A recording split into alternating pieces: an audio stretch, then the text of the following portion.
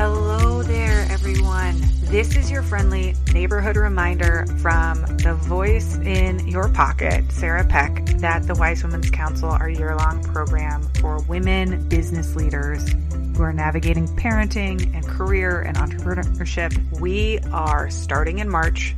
That means this is the last week for applications.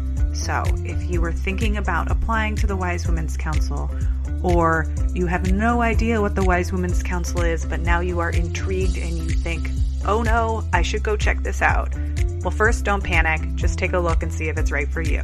But if you have been planning to join the Wise Women's Council, if you wanted to apply, we have an extraordinary, and I don't use that word lightly, an extraordinary class of women joining this year. We have more women joining than last year. We have alumni coming back. The group that's gathering is so incredible, and I would love to invite you to come be a part.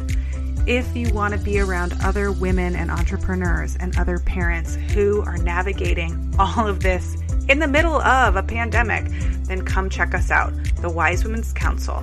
startupparent.com/WWC, or go to our website, look for the Wise Women's Council in the navigation menu, and make sure you apply because we start in just a couple of weeks.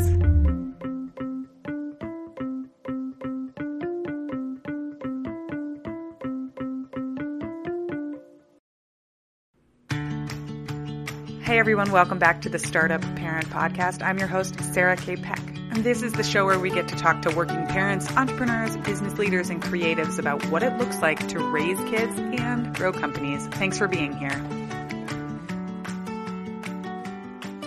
We are doing our first ever podcast tour where we're going back to look at and revisit some of my all-time favorite episodes. Now, like children, they are all my favorites. I cannot pick an absolute favorite from all of my guests, but I like them all for different reasons. Like, I learn so much from each person that we get to have on the show. So over the next couple of weeks, I'm going to be rebroadcasting some of our favorite episodes, some really important episodes that we've recorded in the history of Startup Pregnant and Startup Parent. Today, I get to go back to our very first interview, the first interview we ever did, and it was with Annie Dean, and it is still so relevant today. She joined us in 2017 and talked about how the future of work needs to be flexible. Well, that couldn't be more relevant today. It is so poignant. It is so important. There are so many ways that work needs to change, not just for working parents and for women, but across the board for all people. And we see that now more than ever. So in this episode, you are going to get to hear from Annie Dean. She is the co-founder and co-CEO of Work, WERK, and she is working tirelessly to make, to codify, to institutionalize, to strategize, to create a logic around what work flexibility can look like and how it can support workers and companies at the same time. I hope you enjoy listening back to this episode, and even if you've listened to it before, it's been several years since we broadcast it, so we're bringing it up from the archives. Thank you, Annie Dean, for your amazing interview and for helping us to kick off this show when we first began. Here is Annie Dean and Work.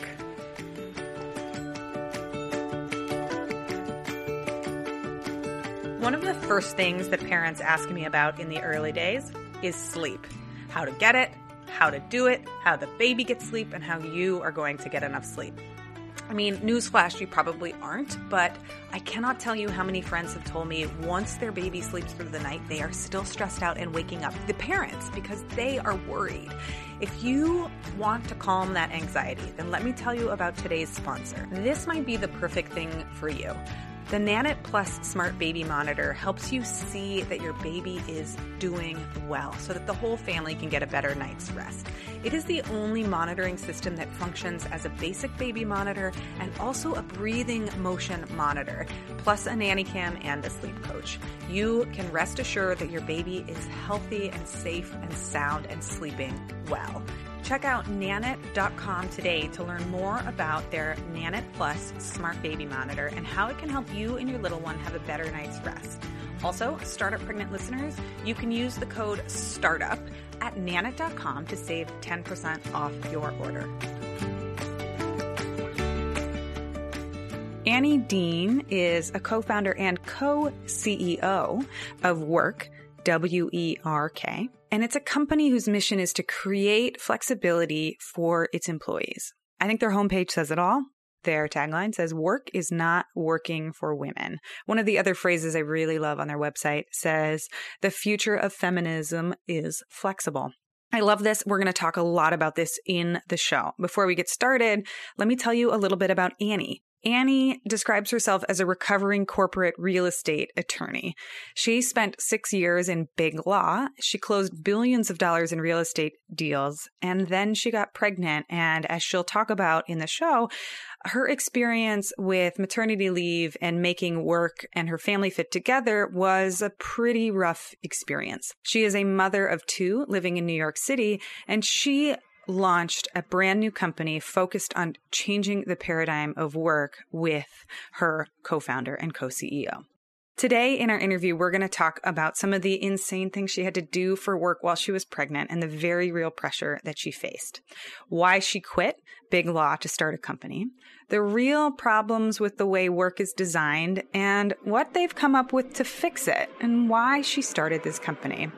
We're going to talk about how being a co-CEO works, and we are going to address why working harder doesn't work and won't work for women going forward, why we've got to be smarter and do work differently. So let's get started. On to the episode. All right, Annie, welcome to the podcast. Thanks so much for being here. Thank you. So first, can you start by telling me a little bit about how and when you started your company Work? Yes. So I spent 6 years prior to founding Work working as a corporate attorney in real estate. I was doing multi-billion-dollar transactions representing institutional lenders. And I have always been that person who is very, very serious and committed to my career. And I had this experience that I think is unfortunately representative of the way a lot of women are treated in these corporate environments. After I had my first son, I was 27 years old, and in New York City, I felt like Juno or Teen Mom. And it was just something that I was really adjusting to as a person. And I don't think that the department really had a sense for how to handle me. They openly questioned my commitment. They did things like asking me to stay overnight, 36 weeks pregnant. That was a request that landed me in the hospital. No. Yeah. And I mean, I think that I still thought that it was all my fault that I couldn't do more. And so when I came back to work after, returning from maternity leave, I had this experience where I was working 16 hours a day. I was doing that multiple days in a row. Days would go by where I wouldn't see my child during waking hours.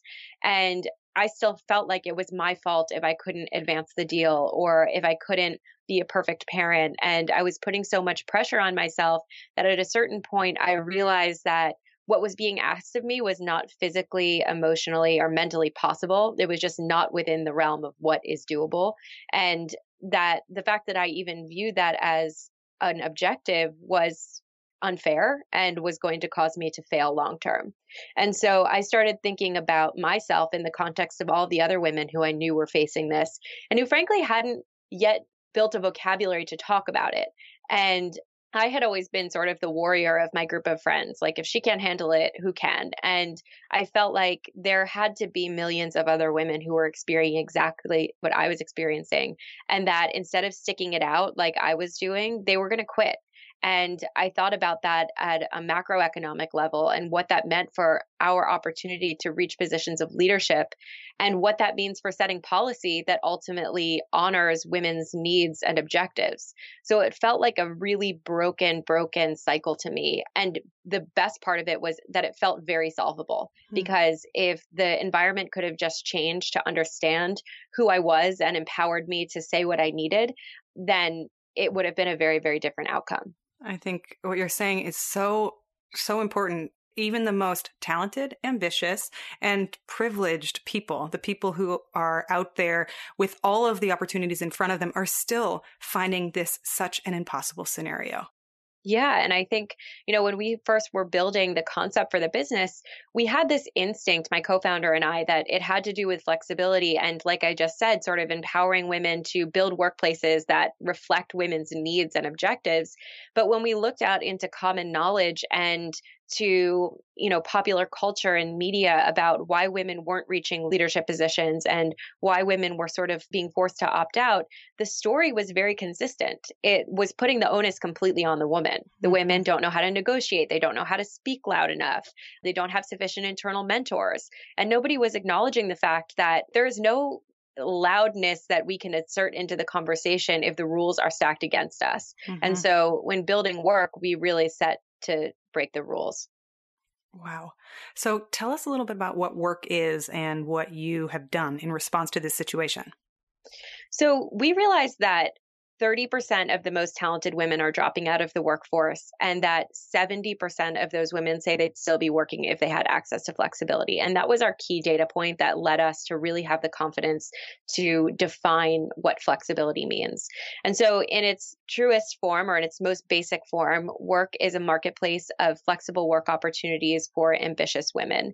And what we did is we created a standardized definition for what flexibility really means and try to eliminate the bias or inefficiencies in negotiating for flexibility during the job search. And I think our ultimate goal is to really make strategic workplace flexibility a concept that every person in America believes in, that every company in the United States adopts. And also the secondary goal is to create equal representation for women in leadership, because women are being forced to opt out of the workforce because the structure of work is a relic of the post-industrial era. And without updating the workforce to modernize for the needs of the modern family, there's no way to create equal representation for women in leadership. It's so true. It's a broken model that we're trying to fit ourselves within, both men and women, but largely that affects women. And instead of saying, well, let's step back and look at this model and see if these things like working from 9 to 5, working in an office, working a fixed number of hours, working for a salary, are those the things we're really wedded to as a structure? You're saying that, wait a second, this is a broken model. Let's do something else about it. So can you back up a second? And one of the things that's, I think, right on the front of your website is the quote, "Flexibility is the future of feminism." Can you talk more about what that means to you? And what is flexibility and how did you define flexibility?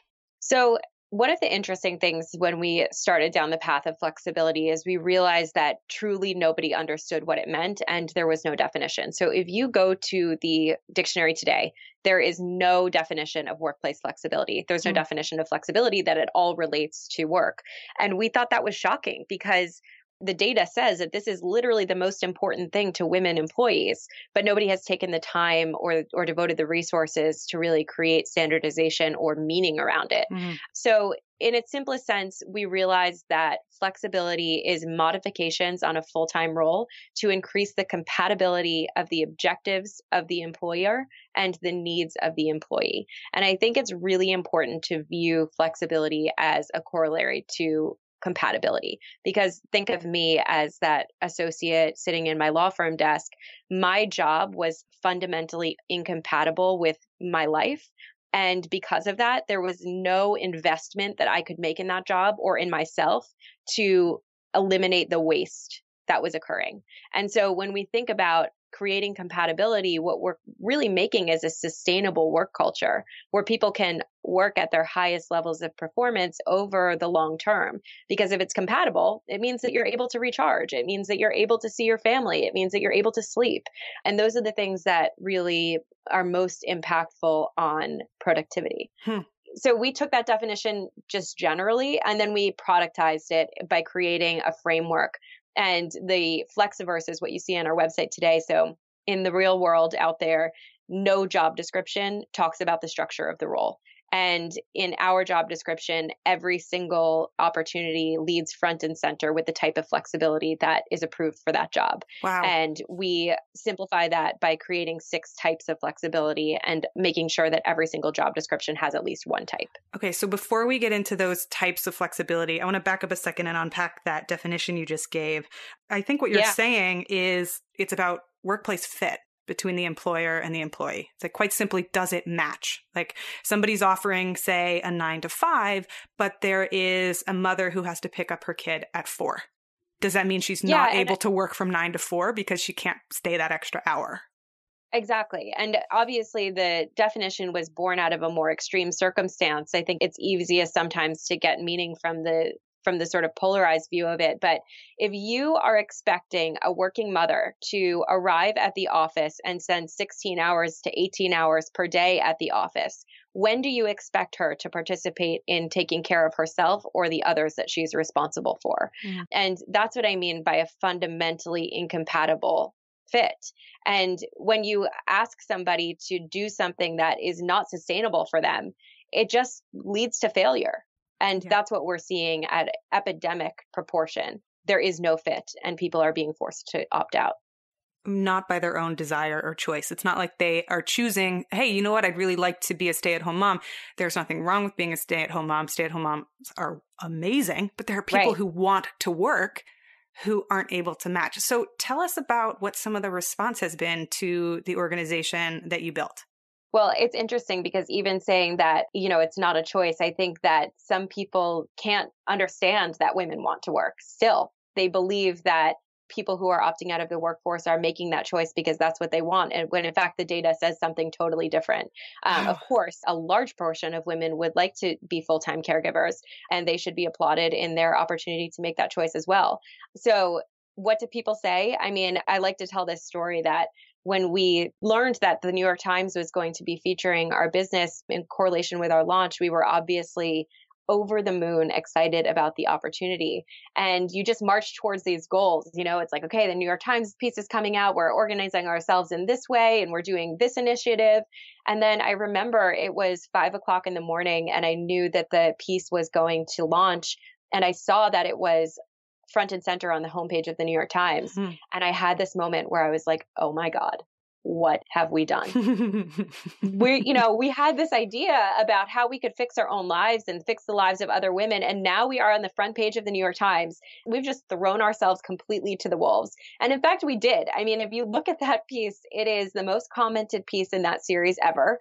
Mm-hmm. And the backlash ranges from saying that women should not be working, that they should not pursue caregiving and career simultaneously, all the way to the liberal backlash, which is to say that because we are white women, Anna and I, that we don't have an intersectional viewpoint and that we don't believe that we should be supporting racial minorities, which is just as hurtful, frankly, because that's not our viewpoint at all. And we work hard to fight against that. And so when we had that piece, we recognized that flexibility was much, much more controversial than we ever anticipated. It's frankly controversial across both sexes. Women and men find it controversial. And I think it's because, one, it's not comfortable to do something new. But two, it's not comfortable to have women suggest that we do something new. And feeling that gender bias and knowing that that's what we have to fight against is a real part of sort of the mental armor that we need to prepare ourselves every day, as we know that we're going to bat for ourselves, our company, but also for all of the women and people that we can create opportunities for in the future. So we really try to just discard the unhelpful information. We want to feel the pulse. We want to know what people are angry about, and we want to know what disturbs people about the idea that women can be working and raising children simultaneously, because frankly, it's a psychological burden that we have to overcome. Yeah. But we don't take it personally. I was reading the comments on the New York Times post, and I try not to read the comments on everything that gets out there because it can really take you somewhere else. But I was so upset. Yeah. Because it was such an amazing article that talked about like why flexibility is so important and how to design the true modern workday, like what the future of work can look like. And yet there was so much backlash. So my question for you is, how do you deal with the fact that your job isn't just about the company that you're building, but it's also about changing the narrative and changing the stories and changing the culture that we're in? How do you take that on? Do you have any both positive stories and also like, oh, well, I tried this and it didn't work? Yeah. I mean, this is the part of the job I'm the most excited about, because I'm really interested as a person in changing the hearts and minds of other people to create more opportunity for others. And I think there is an incredible story to be told here about what the modern woman actually looks like. I read stories to my son at night, and I always joke there's this one book called Mama Llama. And in the book, Mama Llama washes dishes and she responds to her child screaming in his bed. And then she's on the phone with her friend and she gets interrupted. And I always have to ad lib it. I'm like, Mama Llama is washing the dishes after returning from a long day at her law firm. And then the partner calls her to talk about the brief that she just submitted to the Supreme Court. And, and it's funny because we don't realize how embedded these ideas of women's second classness is in the lives that we live, in the lives that our children live. And I think that once you have an eye to it, you really begin to see it everywhere. And I'm inspired by that. It doesn't upset me or make me feel discouraged. I look at it as an opportunity to make my own narrative. And I think that all of us together need to collectively embrace the opportunity to make that narrative. That said, we recently were in a piece in Forbes and they posted it on their Facebook wall. And there were these commenters saying they just want more privileges. And the next person says, who's they? And the guy's like, the skirts want more. And it's just like, it's disgusting, honestly. And it's really upsetting. And, this type of attitude is playing out everywhere. And the fact that people are so brazen about it means that they really believe it. But like I said, that doesn't bother me. I actually find it to be a huge opportunity. And when we think about the business that we want to build, and by the way, we want to be founders that build $1 billion business as women. We want to raise enormous amounts of capital and control the funding environment to show that women can build better businesses and that they should be invested in.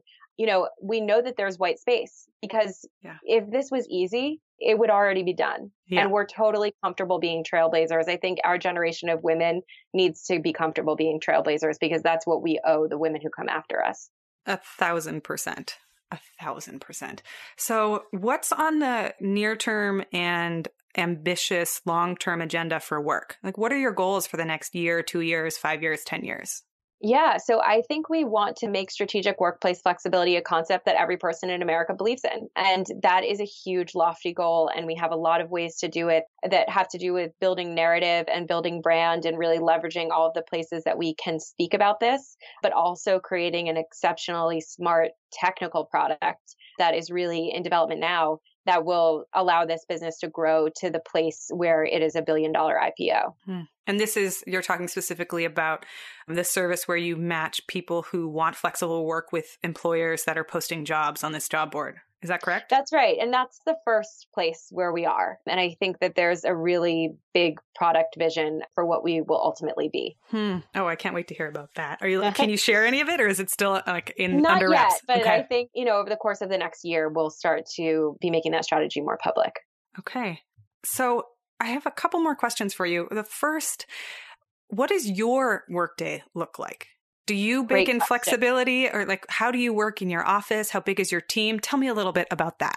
Yeah. So flexibility is part of our DNA, obviously. Right. And I actually have a great, very manageable life, which is amazing to say as a startup CEO. One of the most important things is my partner, Anna, and I are a partnership of the stars. We are just so lucky to have each other. And the thing that's really amazing about us is that we're very, very similar, but have extremely different viewpoints. So we're constantly challenging each other, but we also care so deeply about each other that we're always in a very supportive relationship. And so we job share the role of CEO. Anytime that we need to deploy the other one to handle something, one of us takes on a family need, or one of us is traveling or on vacation, we have a perfect proxy in each other. And we also empower each other to design the lives that we need. So in general, we both do drop off for our children. We're both at the office around 9:30. We both leave the office at around 5:30, spend time with our families. And then we generally work from about 8 to 11, 8 to midnight. Depends on the day. We generally do not work on weekends except when it's really needed. And that really gives us the opportunity to work as hard as it takes to be a startup CEO, but on terms that truly feel stable. And, some of our hacks are that we travel a lot, but we tend to just travel for one day. We don't sleep over so that we can always be home and start the next day fresh. Our office is now 10 people. Mm-hmm. We have really invested in making people feel comfortable. Our office is beautiful. We spent the time to really buy nice furniture and make it feel like it's nicely designed so that people can feel inspired coming to work every day. And we empower our employees to have the type of flexibility they need. And that changes all the time. So, for instance, one of the things that my husband and I really like to do to refresh is we both are obsessed with work. We love working, and it can be really hard for us to pull ourselves away. So even to go on vacation, because we just don't even make the time to think about when vacation might come around. But what we love every year is we rent a house in the Hamptons and we sit by the beach. We go to the beach 4 times a day with the kids, and it's just perfectly our speed. And so this month we rented a house, and I sat down with Anna and I was like, look, I really want to make the most of the financial investment we've made in this house rental. And I really want to spend as much time as I can with my kids and my husband so that I can sustain myself through our next busy period. And the next time I forget to plan a vacation, this is when I'm happiest. And so I want to make an investment in this where I'm going to take every Friday in June off. And I've reallocated those hours with my caregiver so that she's going to stay until 7 p.m. each night. Mm-hmm. So I'm going to stay at the office 2 hours later every day. And I'm going to do a long check-in with our team on Thursday evening and then a secondary check-in on Sunday evening. And I think that that's how I'll feel most comfortable this month. And everybody communicated about it, was on board, and I'm empowered to make the decisions I need to really refresh myself. Wow. Wow. That's amazing. So how do you do the longer rhythm of work? Do you guys have built in like staff development days or vacation time where you all take vacation together? Maybe this is still very new because you're a young startup, but what does the future of the longer rhythm look like? Yeah, and I think that's a great question, and a question that women ask related to teams, because we always talk about the fact that women have more trouble raising capital, but a better advantage when it comes to team building and retention. So we think very seriously about this. We actually already work with a leadership consultant who helps us create sort of a common language for total transparency and feedback. I think the team operates very much like a family in that everybody is very respectful of one another and cares very much for each other, but it's always professional first. So we never cross that line of being unprofessional or too casual or too intimate with one another.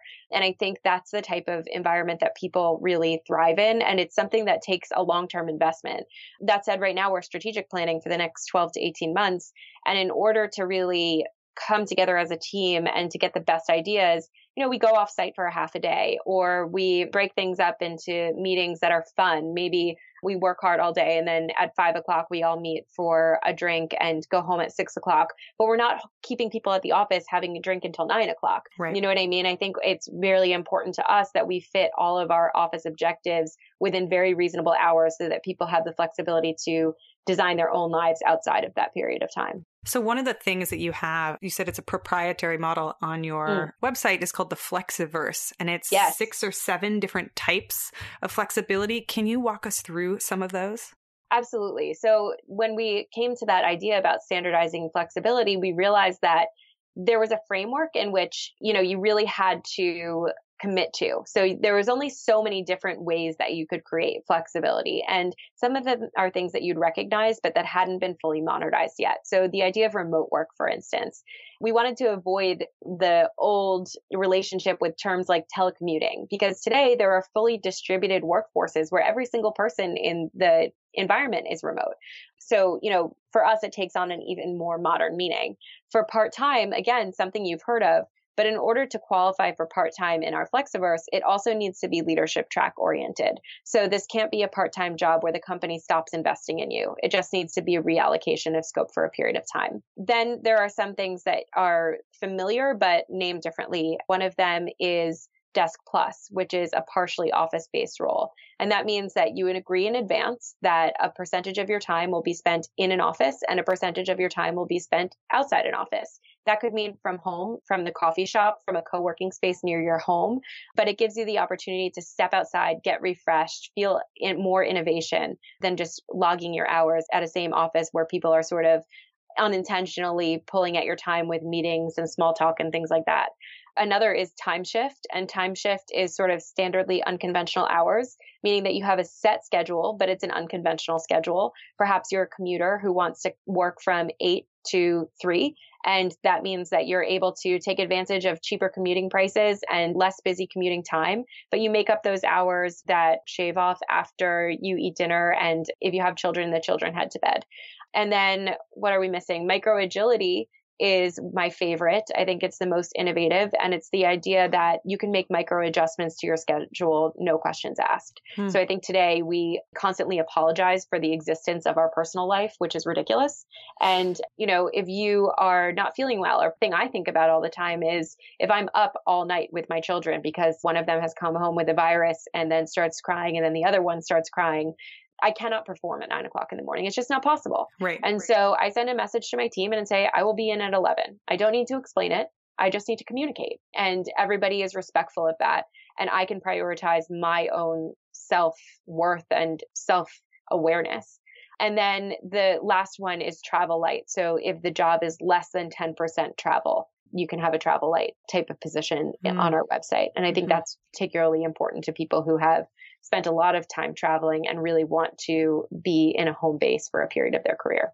So I want to pause for a second and just acknowledge the fact that this collection of different types of work arrangements in their individual pieces aren't necessarily radical things, right? Right. There are people who have been doing this 40 years ago where they go into work. My father worked from 6 a.m. till 2 p.m. So he was always home with us after school. I didn't realize that was revolutionary, but this has been around. Working remotely, starting to become a lot more popular. What's radical to me is the idea that this is radical. Right. That people think this is like, whoa. Like, this can't be done. It has to look like this other thing. Where do you think that cultural bias and kind of fear comes from? Because at the end of the day, there's what I'm noticing across all the comments and the pushback that people seem to give ideas like this, which it's shifting a work schedule an hour, or it's letting people say, hey, I'm going to make up these 2 hours tonight. What I wonder is, so what I'm noticing is that people are either afraid or they say some version of, it's not fair. Yeah. And I think what's radical to me is that in all of its previous iterations, it has not been viewed as a strategic advantage for the company. And in fact, it is extremely strategic. It is the lowest cost, highest impact way to keep women in the workforce. And it obviously, we focus on women because women fail without flexibility, but it optimizes and makes other types of employees happier and more productive and less likely to leave. Okay, wait, tell me all about this, because this, I think, is such an important argument that we gloss over. Please go into it. To date, if you ask for flexibility at a company, the company says, oh, sure, you want to be a mom? Okay, we'll do this as a personal favor for you. We get it. Moms can't handle that much. I'm being facetious, but that's the tone. But it's also kind of true. Exactly. And so today we're saying that viewpoint is utterly and completely wrong. And if you are serious about creating gender diversity in the workforce, you need to optimize the structure in a strategic way and implement it strategically, measure its effectiveness, measure its implementation, and make it standardized. Right. Because you are really disadvantaging yourself and you're going to lose the war for talent. And all of the Fortune 500 companies are thinking intensely about the war for talent right now, especially as we look at work trends moving forward. And many different types of jobs will continue to be automated and achieved through AI and robotics. What is going to be left is, the thinking jobs and the people who are the most talented, most effective employees.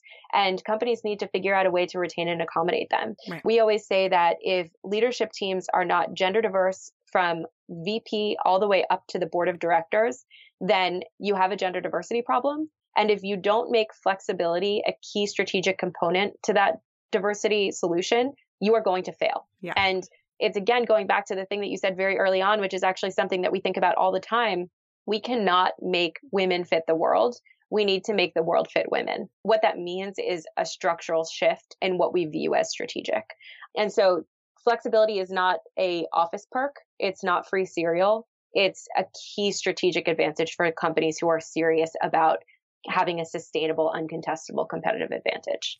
Right. So you're looking to increase your management, you're looking to increase your profits, you're looking to build a better employee workforce. All of these things, all of these goals. Well, here's a solution for you. You have 50% of the population is female. Would you rather, right? Would you rather spend $100,000 or more trying to recruit the best management person or offer a shift in a schedule to get the person, right? Like once you start thinking of it that way, you realize it's like, mind blown. This is something that is not actually that radical. In fact, people are already doing it. And if you wait to do something like this, if you fail to see the ship that is leaving the dock, you're going to be left behind. Exactly. And, we think of flexibility as a new type of currency, and we encourage women employees who work at companies that don't take that currency to take their money elsewhere. Wow. Powerful statement. So I have two more questions for you because I can't leave them off the table. And it's about men, and then it's about women who aren't in the knowledge industry, the information industry, the tech industry. Like what about service workers? Let's start with them. How does this affect them? Yeah, this is really important. So in the service worker industry, the problems that we have seen through academic research have been more about stability than about flexibility. So we're seeing, shift work being called 24 hours in advance. Yeah. We're seeing unpredictable schedules, unpredictable payroll, and inability to count on a certain level of revenue on a monthly basis. Those types of things, in my opinion, need governmental intervention. First of all, we need affordable childcare so that if we're going to keep these unpredictable schedules, that women are able to have a reliable and cost-effective place to have their children minded. So I think that in that case, it's not actually about flexibility because we're not talking about schedules that are meant to be, or in many cases, we're not talking about the 18-hour, the 20-hour consultant or attorney working at their desk all day. We're talking about an 8 to 10-hour shift that is being called at the last minute. And that's just not fair. So, and I think the best way to solve that problem is through policy. And I think when it comes to flexibility, it's actually much harder to solve that through policy other than, again, a focus on affordable childcare, because women today who are utilizing flexibility, this is the inverse problem, need to have stability at home so that they can be reactive to the changing nature of their jobs and the complexities of their lives. And without the ability to afford childcare, that stability at home does not exist. Yeah. So it's sort of an inverse problem, but it is very, very important. Thanks for addressing that, because that's one of the most pressingly moral failings of the United States. One of the most embarrassing things that we have not going for us. And it's something I'm really passionate about. And I'm always really grateful for people who think about it and address it and acknowledge it. Okay. So, by the way, if we get more, with 19% of congressional seats are held by women, 22% of Senate seats are held by women. I believe that if we had more women in legislation, things like affordable childcare would not constantly be overlooked. Rights of wage workers would not be constantly overlooked. Right. And that's just another incentive to get more women into leadership overall. And this is a really interesting, and we won't wade too far into politics, but Anne Marie Slaughter in her book, and I know she's an advisor of yours, one of the things she says is it's not a partisan issue necessarily. It's actually a gender issue because there are Republicans and Democrats on both sides advocating for this, but it's largely put forward by women. Right. And it's just the inability to see what's not in front of you, what isn't there. That's the biggest harm. It's just literally not having women in the room. And it's a double consequence because it's not just the women, but it's the people the women represent, the children that they are taking care of, their rights, their needs, the support, the care, etc. And also the elderly people. So women are represented 3 people to everyone that a man is representing in the past models, although that is changing. Right. So I couldn't echo, we could go on and on about this in another conversation, but I want to address the last question, which is how does this affect men? So men are a very, very important part of the solution. The reason why we talk to women today is because women are most disproportionately affected by a lack of access to flexibility. And just going back to something I said earlier, what that means is that our demographic of women are failing because of a lack of access to flexibility. Nobody else is failing at that rate. And so it's the most important that we advocate for women in this area. That said, every solution that's proposed that is a women's only solution or a solution that serves only a discrete minority is not a solution that has long-term legs.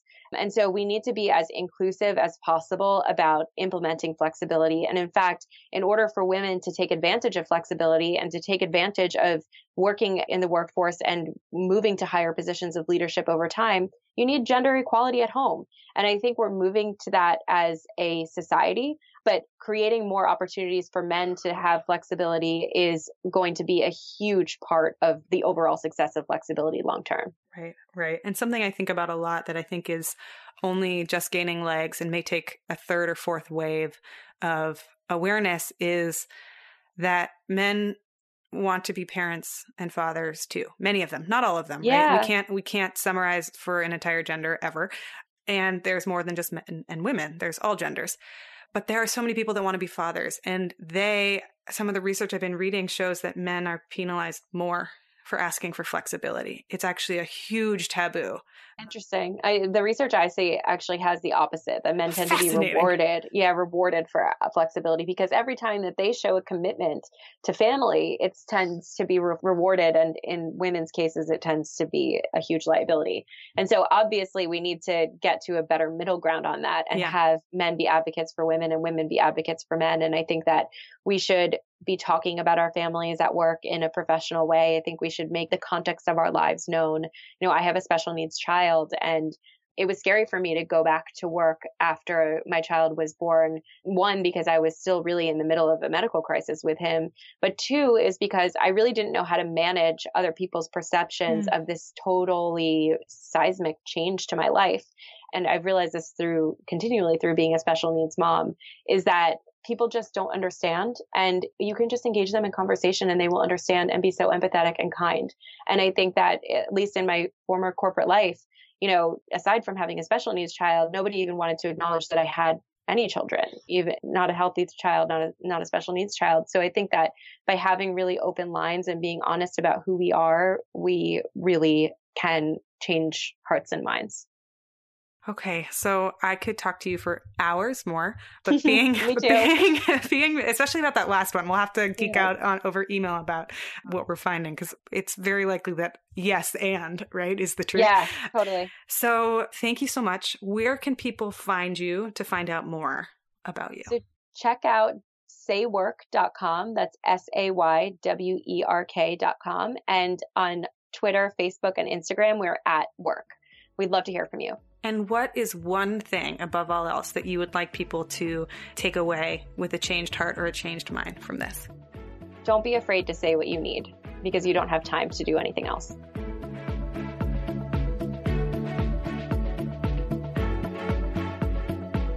All right, well, that is a wrap. Thank you, everybody, for listening to the Startup Pregnant podcast. And thank you to Annie Dean for being such a wonderful guest. Do us a favor and give us a review and a rating in iTunes or wherever you listen to podcasts. We are a brand new show, and your ratings and reviews help tremendously in getting the word out. And please hit subscribe. If you want to tell your friends about it, share our website, startuppregnant.com. I also want to give a huge thank you and shout out to our show sponsors: Aeroflow Breast Pumps, Taskerly, Meet Edgar, Hippo Give, Fast Rope Labs, and Think Clearly. You guys made this show possible. One of the reasons this podcast exists in the first place is because we put out a call for sponsorships, and we were overwhelmed by the response that we got. If you want to back us, head to patreon.com/startuppregnant and become a sponsor. We have folks who contribute a few dollars a month to much more, and we would love to have your support. Our next goal is to back all of season 2. So if you like what you hear and you like the stories that we're sharing and you think it's important that we build this, please leave a review on iTunes, hit subscribe, head over to our Patreon page. Basically, tell us that you want more of this and we will keep doing it. There are also all sorts of fun prizes and things you can get for backing at various levels of sponsorship. So if that's your jam, please do so and tell your friends about the show. That's all for today. Thank you so much for listening, and I will see you on the next episode.